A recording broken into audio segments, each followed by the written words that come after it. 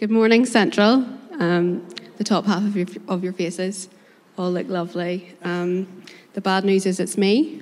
The good news is I usually speak for about 10 minutes, so it's okay. We've been journeying through this series on the kingdom of God and what Jesus says the kingdom of God is through parables. And these parables are so rich from what we've seen over the past couple of weeks. There's so many different angles that can be taken when we look at them. No two sermons could be the same. Jesus is the greatest teacher, and the parables he uses are so rich. And this parable is no different. But it's Matthew 18, from verse 21 onwards. And most Bibles will have titles for this.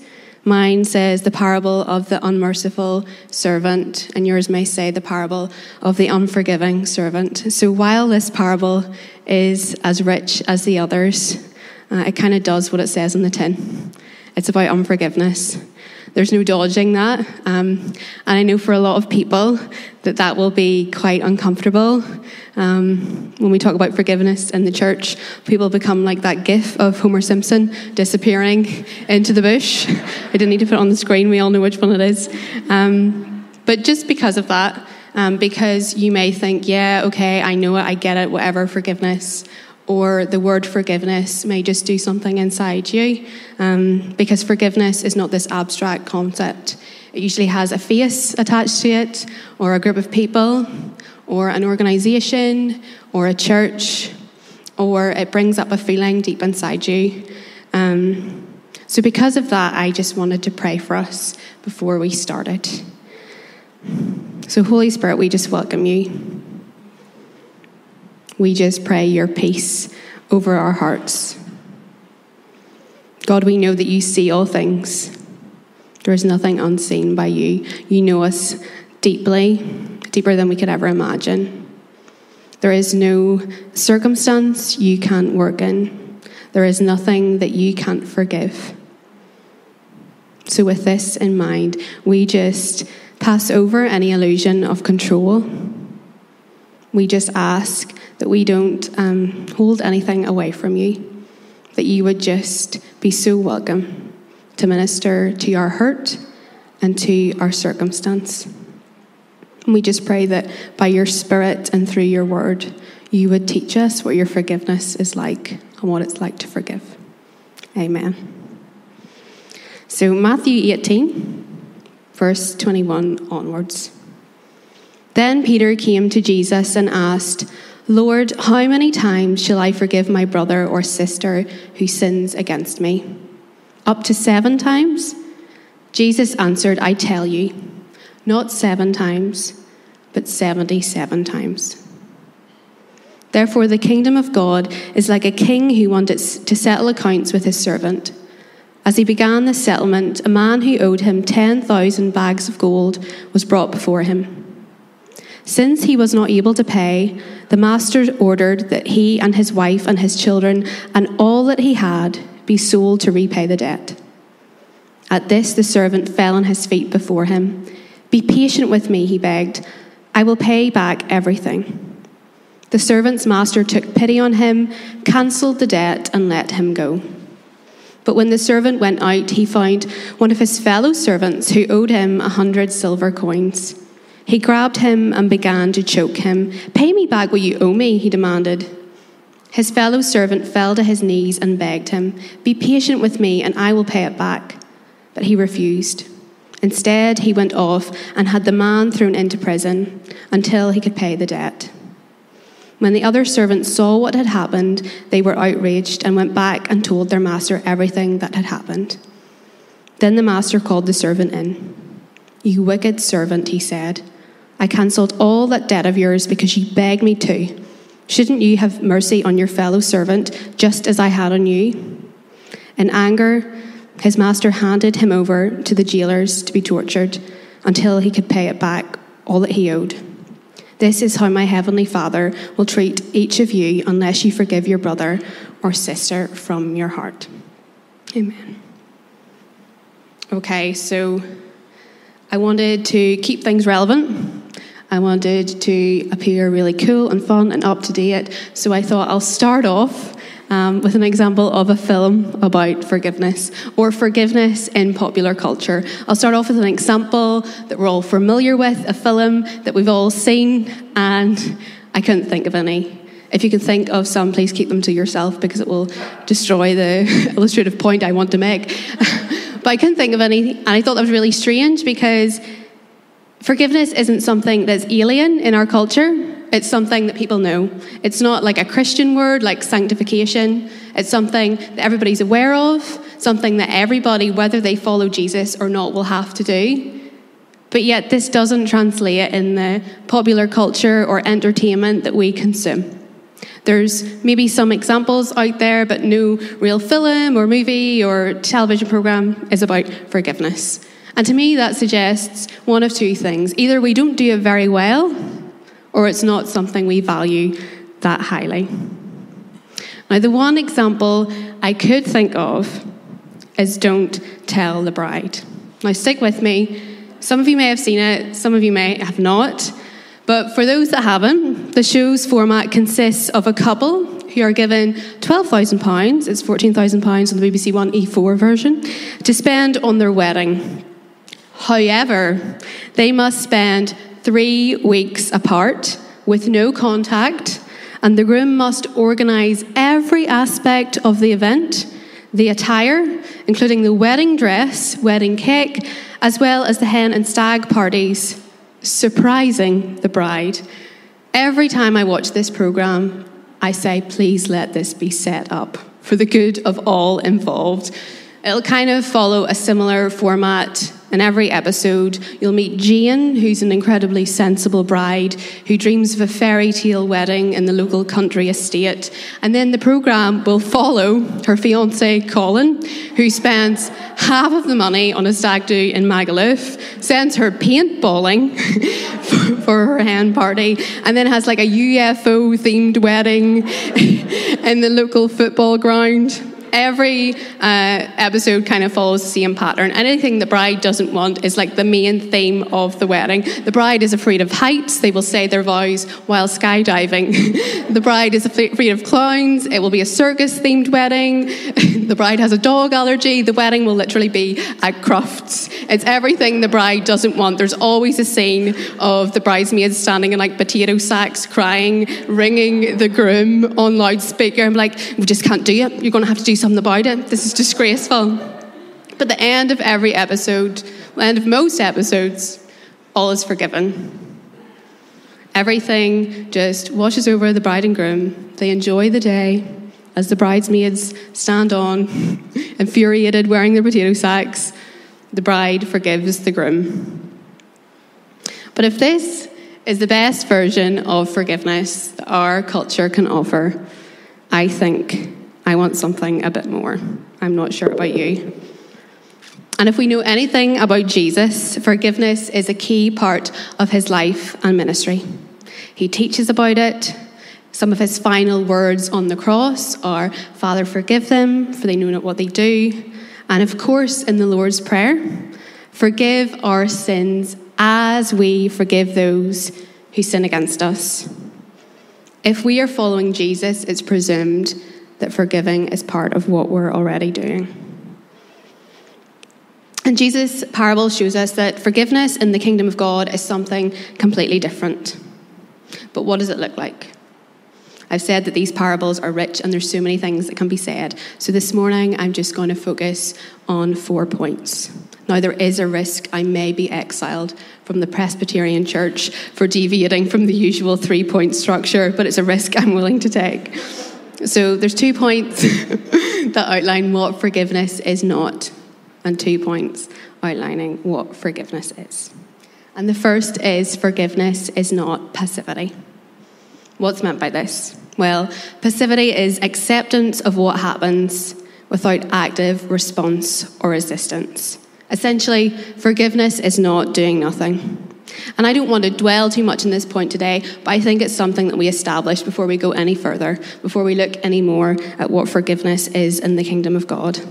And I partly think this misunderstanding is why forgiveness isn't part of our entertainment or popular culture, because it's seen as really weak. Taken would have been a completely different film if Liam Neeson had have been like, I have a particular set of skills that are ignoring everything that's going wrong around me and pretending that nothing happened because I'm a Christian. People see it as something that's really weak, and it's not. And if we use this parable as a model for forgiveness, we know that it's not the case because the debt is not ignored. In this example of overwhelming forgiveness, someone not only acknowledges the debt that they are owed, but they take it on themselves and set the person free. That is not passivity or weakness. That's quite the opposite. That is full acknowledgement and strength. But forgiveness is also not passivity because it's not being a doormat. Sometimes forgiveness seems impossible because we don't take it for what it really is. We think that God asks for forgiveness and then all these other things add it on. I like to call it five-giveness because it's like forgiveness, but then there's something added to it. You can have that one for free, you're welcome. But we think that we need to forgive somebody and then be their best friend. We have to condone or excuse their behaviour, and that your relationship and interactions often the fruit of forgiveness and usually the next step. When two people or more forgive each other, humble themselves, and want to partner with God in mending relationships that have been broken, God delights in it. And I genuinely feel for somebody here today that you need to be reminded that God is in the business of renewing and restoring all things, and even when they seem beyond repair. I don't know if it is a relationship with a family member or a friend, but you may think that it's too broken already. But Jesus says that reconciliation is possible.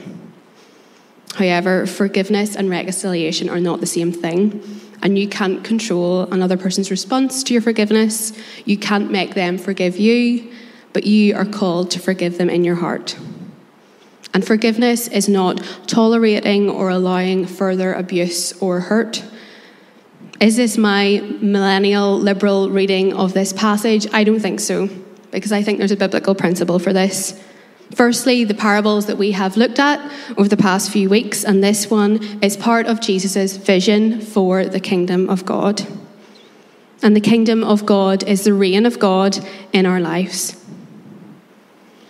God's rule in our lives does not look like cycles of oppression or manipulation or toxic relationships. And it's not people that are repeatedly hurting us. And secondly, look at the scripture that comes directly before this parable. Matthew 18, verses 15 to 17. It's Jesus' instruction on dealing with sin in the church. If your brother or sister sins, go and point out their fault, just between the two of you. If they listen to you, you have won them over. But if they will not listen, take one or two others along, so that every matter be established by the testimony of 2 or 3 witnesses. If they still refuse to listen, tell it to the church. And if they refuse to listen even to the church, treat them as you would a pagan or a tax collector. We are called to forgive others. That's an imperative. But Jesus' model for how sinning against others is treated in the church does not ignore, it addresses it. It calls it out, but it doesn't call anybody to be a doormat. This model is one that creates safe boundaries of increasing distance. So let's remember that before we go on. Secondly, forgiveness is not in our nature. What do we mean by this? Well, it's not part of the default position of our hearts. It's not our natural response. It's not our go-to. But there's no doubt forgiveness is good for us. We know that. Deep down, we're aware that it's the best option, not only for us, but for the other person. If you've ever done the Alpha course, there's a week on forgiveness. And kind of one of the key phrases from it is that forgiveness or holding a grudge is like drinking poison and hoping the other person dies. Or there's the other famous phrase that forgiveness is like setting a person free and then remembering that person was you.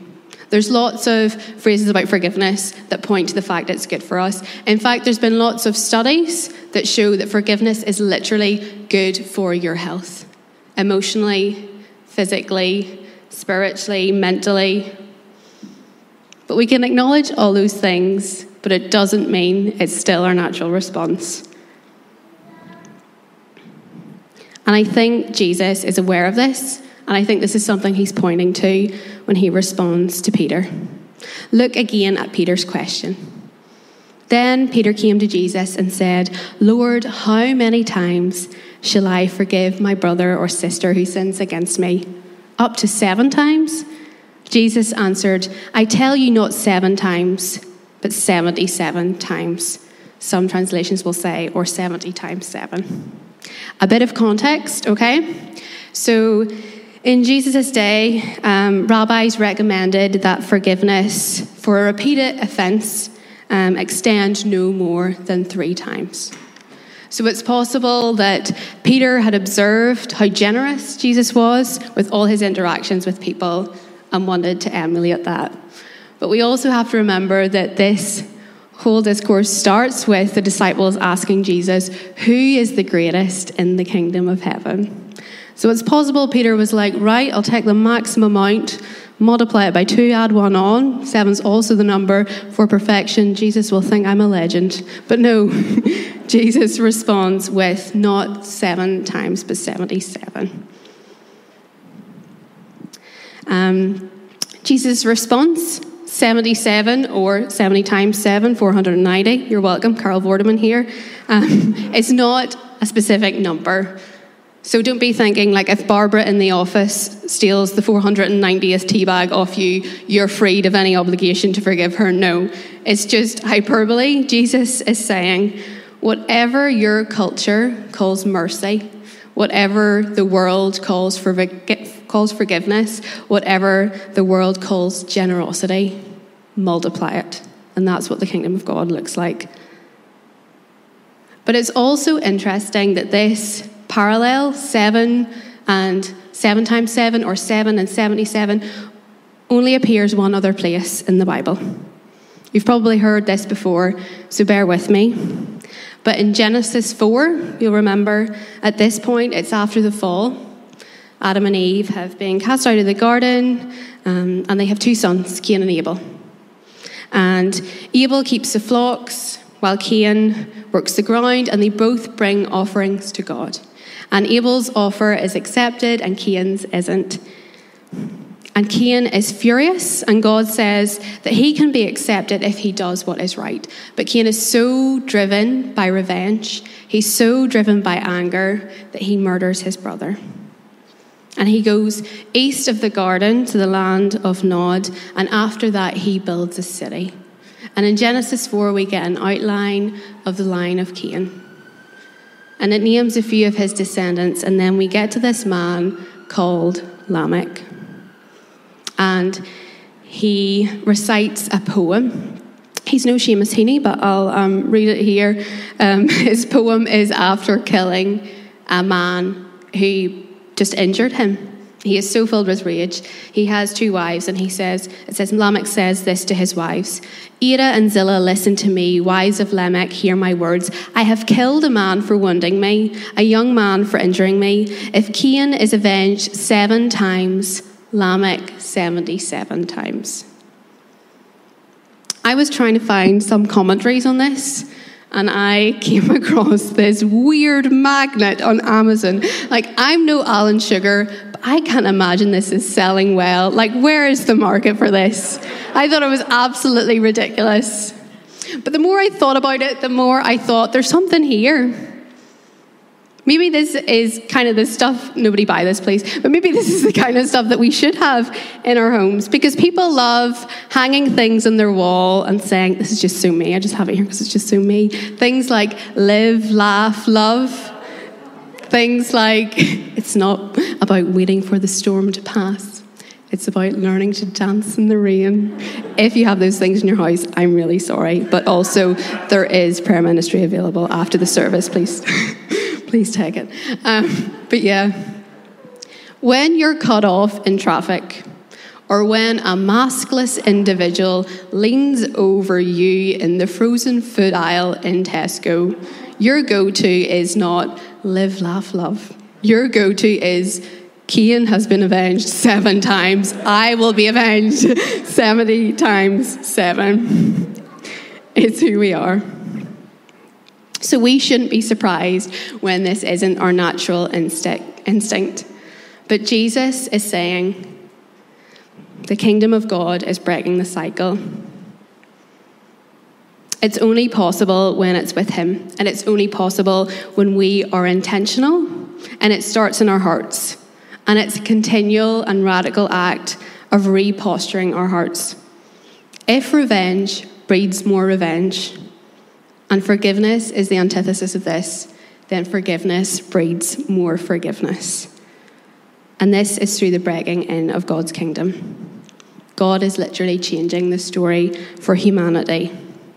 And that's our next point. Forgiveness is changing the story. Has anyone heard of Brené Brown? Thank you. So over the past couple of years, Brené Brown has gained a lot of popularity online. She has a famous TED Talk. She has a podcast. She is a researcher and a speaker. She researches courage and vulnerability, shame and empathy.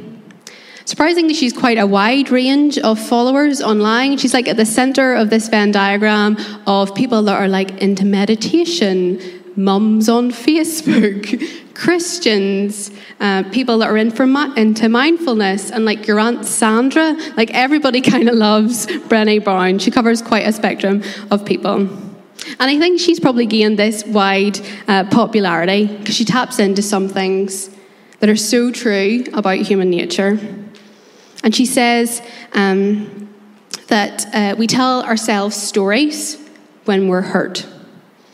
And she says we make sense of hurt by coming up with these stories. And when you fall, you tell yourself a story, but these stories need to be tested. She says this: the most dangerous stories we make up are the narratives that diminish our inherent worthiness. We must reclaim the truth about our lovability, divinity, and creativity. Now, I'm not saying this isn't true. There's a lot of wisdom here.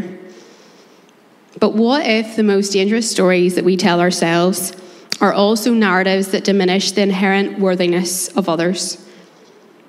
Human relationships are really complex, but we like to simplify them because it gives us this illusion of control.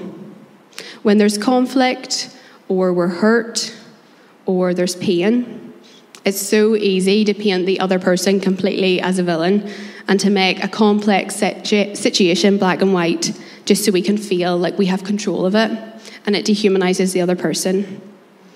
But a really helpful and practical tool towards forgiveness is asking God to tell his story about the situation, asking him to show him your perspective, to let you see how he sees the other person. And let me tell you, an insight into the value and worth of another person does not diminish your own value or worth, because God's love is so big. In John 13, Jesus asks this of his disciples: a new command I give you, love one another. As I have loved you, so you must love one another. By this, everyone will know that you are my disciples, if you love one another. We're called to love just as he loved, and forgive just as he has forgiven. And we can do this by asking him to let us see how he sees. And forgiveness is letting him change the story we tell about other people, but it's also letting him change the story for ourselves. I have never known what it's like to owe a debt. I understand that that's a very privileged position to have, but this was up until a month or so ago. I was moving house, and I wanted to be a good citizen. I believed I was in a new epoch of adulthood and I needed to sort out all my bills. So I contacted my energy provider before I moved out of the house. I won't name the energy provider, but it begins with P and rhymes with Power NI. And we had paid a bill recently so we only really had about a month's worth of electricity to pay for. So I took a picture of the meter, which in fairness was so old, it was probably installed by like Thomas Edison himself. It was an artifact. So I sent them the picture, and I said, look, I just want to pay my bill up to date. And they said, that's fine. But then there was a strange email exchange back and forth. And then I got an email saying, can we ring you? I said, yes, you can. So I got a phone call. And they said, is this Lucy? I said, yes, it is. They said, you owe us some money. I said, yes, I know I do. I contacted you about it. And they said, no, actually, your account is in arrears.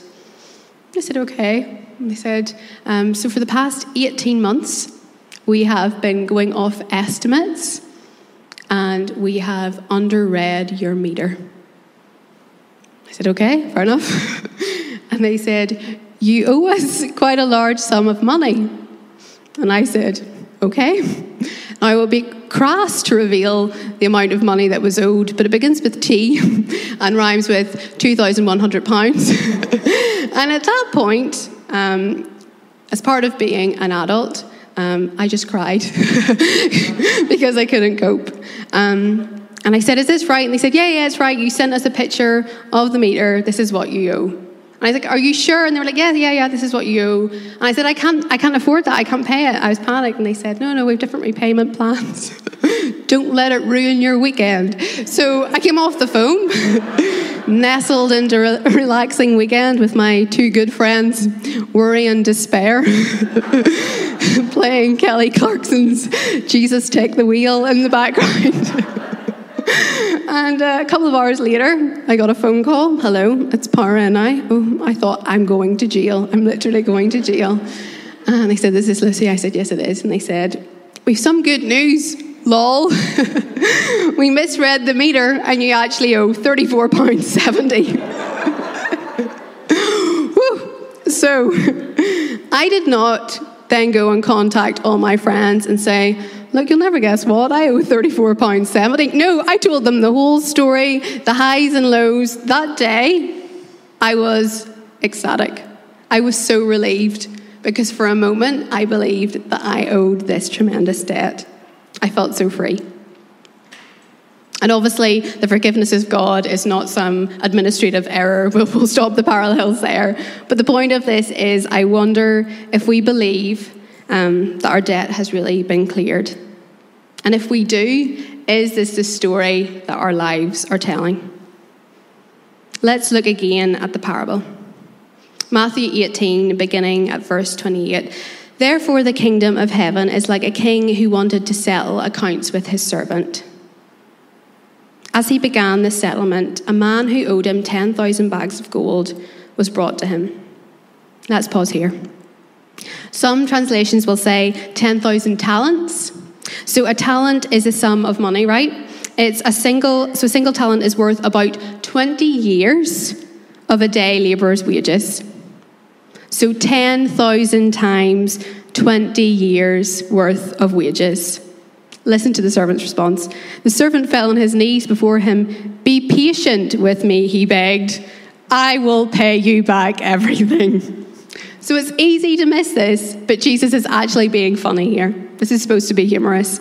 There's no way this person will ever be able to pay back this unfathomable debt. It's literally like somebody in a really low-paying job saying that they would be able to pay back £1 billion. Like, it's just not feasible. Unless you've Jeff Bezos on the line, like, there's no way you're paying that debt off. But this servant had been forgiven a debt that he would never be able to pay off. But he was unable to do the same for his fellow servant, who only owed him, if we work it out, what would be about the equivalent of 3 months' wages. The most famous phrase associated with forgiveness is, I can forgive, but I can't forget. But I think that the real problem is actually forgetting how forgiven we are. For this unmerciful servant, the story wasn't about how much he was forgiven. It was about how much he was owed. And I wonder what stories I'm telling myself. I wonder what stories we're telling ourselves. Which story are we focusing on and magnifying? If we live in the story that we are owed much, that life is unfair, that we are first and foremost victims, we not only damage our relationships and interactions with others, but we literally, as God's word said, cut ourselves off from God's forgiveness. And the story that God has for our lives is that we are forgiven, we are worth a high price, we are victorious, and we're free. And lastly, and briefly, forgiveness is in every moment. Now I've said this, I realise it sounds like a really cheesy perfume advert. Forgiveness for every moment. But as cheesy as it sounds, it's true. And I've heard forgiveness being compared to breathing, quite simply because we breathe in God's forgiveness, and it's only by doing that that we're able to forgive others. It's probably a really bad illustration to use in the era of the face mask. But the point is, one stops us from doing the other, and one makes the other one possible. Only by breathing in God's forgiveness are we able to forgive others. And if we're not giving out that forgiveness, then we're unable to receive the forgiveness that God has for us. When Jesus says 77 times, this could totally be 77 different occasions. But more often than not, it's probably the same thing. Probably the same thing that we need to forgive 77 times. We think we've forgiven somebody, and then we'll be reminded of something, or we'll see something, or something will be stirred inside us, and we're confronted with pain and hurt and anger, or even shame. And the worst thing that we can do in this situation is pan it off or brush it under the carpet and think, oh, I'm not doing this following Jesus thing properly because I'm unable to forgive them. No. Jesus is relentless in his pursuit of forgiving us, so we should do likewise. Ronald Rolheiser writes this: any pain or tension that we do not transform, we will transmit. In the face of jealousy, anger, bitterness, and hatred, we must be like water purifiers, holding the poisons and toxins inside of us and giving back only the pure water. What we do not transform, we transmit. I don't know about you, but I'm not very good at transforming things by myself. And I know that Jesus is constantly seeking to make all things new. In 2005, Anthony Walker, a black British student who was just 18 years old, was murdered in an unprovoked and racially motivated attack. And in the aftermath, the news reported, because of their Christian faith, Anthony's family were able to forgive his killers. And his sister, Dominique, said this: 70 times 7, we must forgive. That's what we were taught. That's what the Bible said. That's what we have to do. It's an everyday thing. It's hard. It's so hard, but you get through it. It eases the bitterness and anger if you can wake up in the morning and think, forgive, forgive, forgive. What an example of forgiveness. What a challenging example of forgiveness. Forgiveness is not something that we bring out on special occasions. It's not like a special tea set. It's not like a spring clean. It's something that we need to do in every moment. Giving and receiving forgiveness is for every day, and it's a way of living. Preparing this, I was really challenged by a thought. What would my life look like if my first thought every morning was not what I was owed, or not what was going wrong, or not what I could be worried about, not what I could gain, but I am forgiven. I am forgiven. I am forgiven.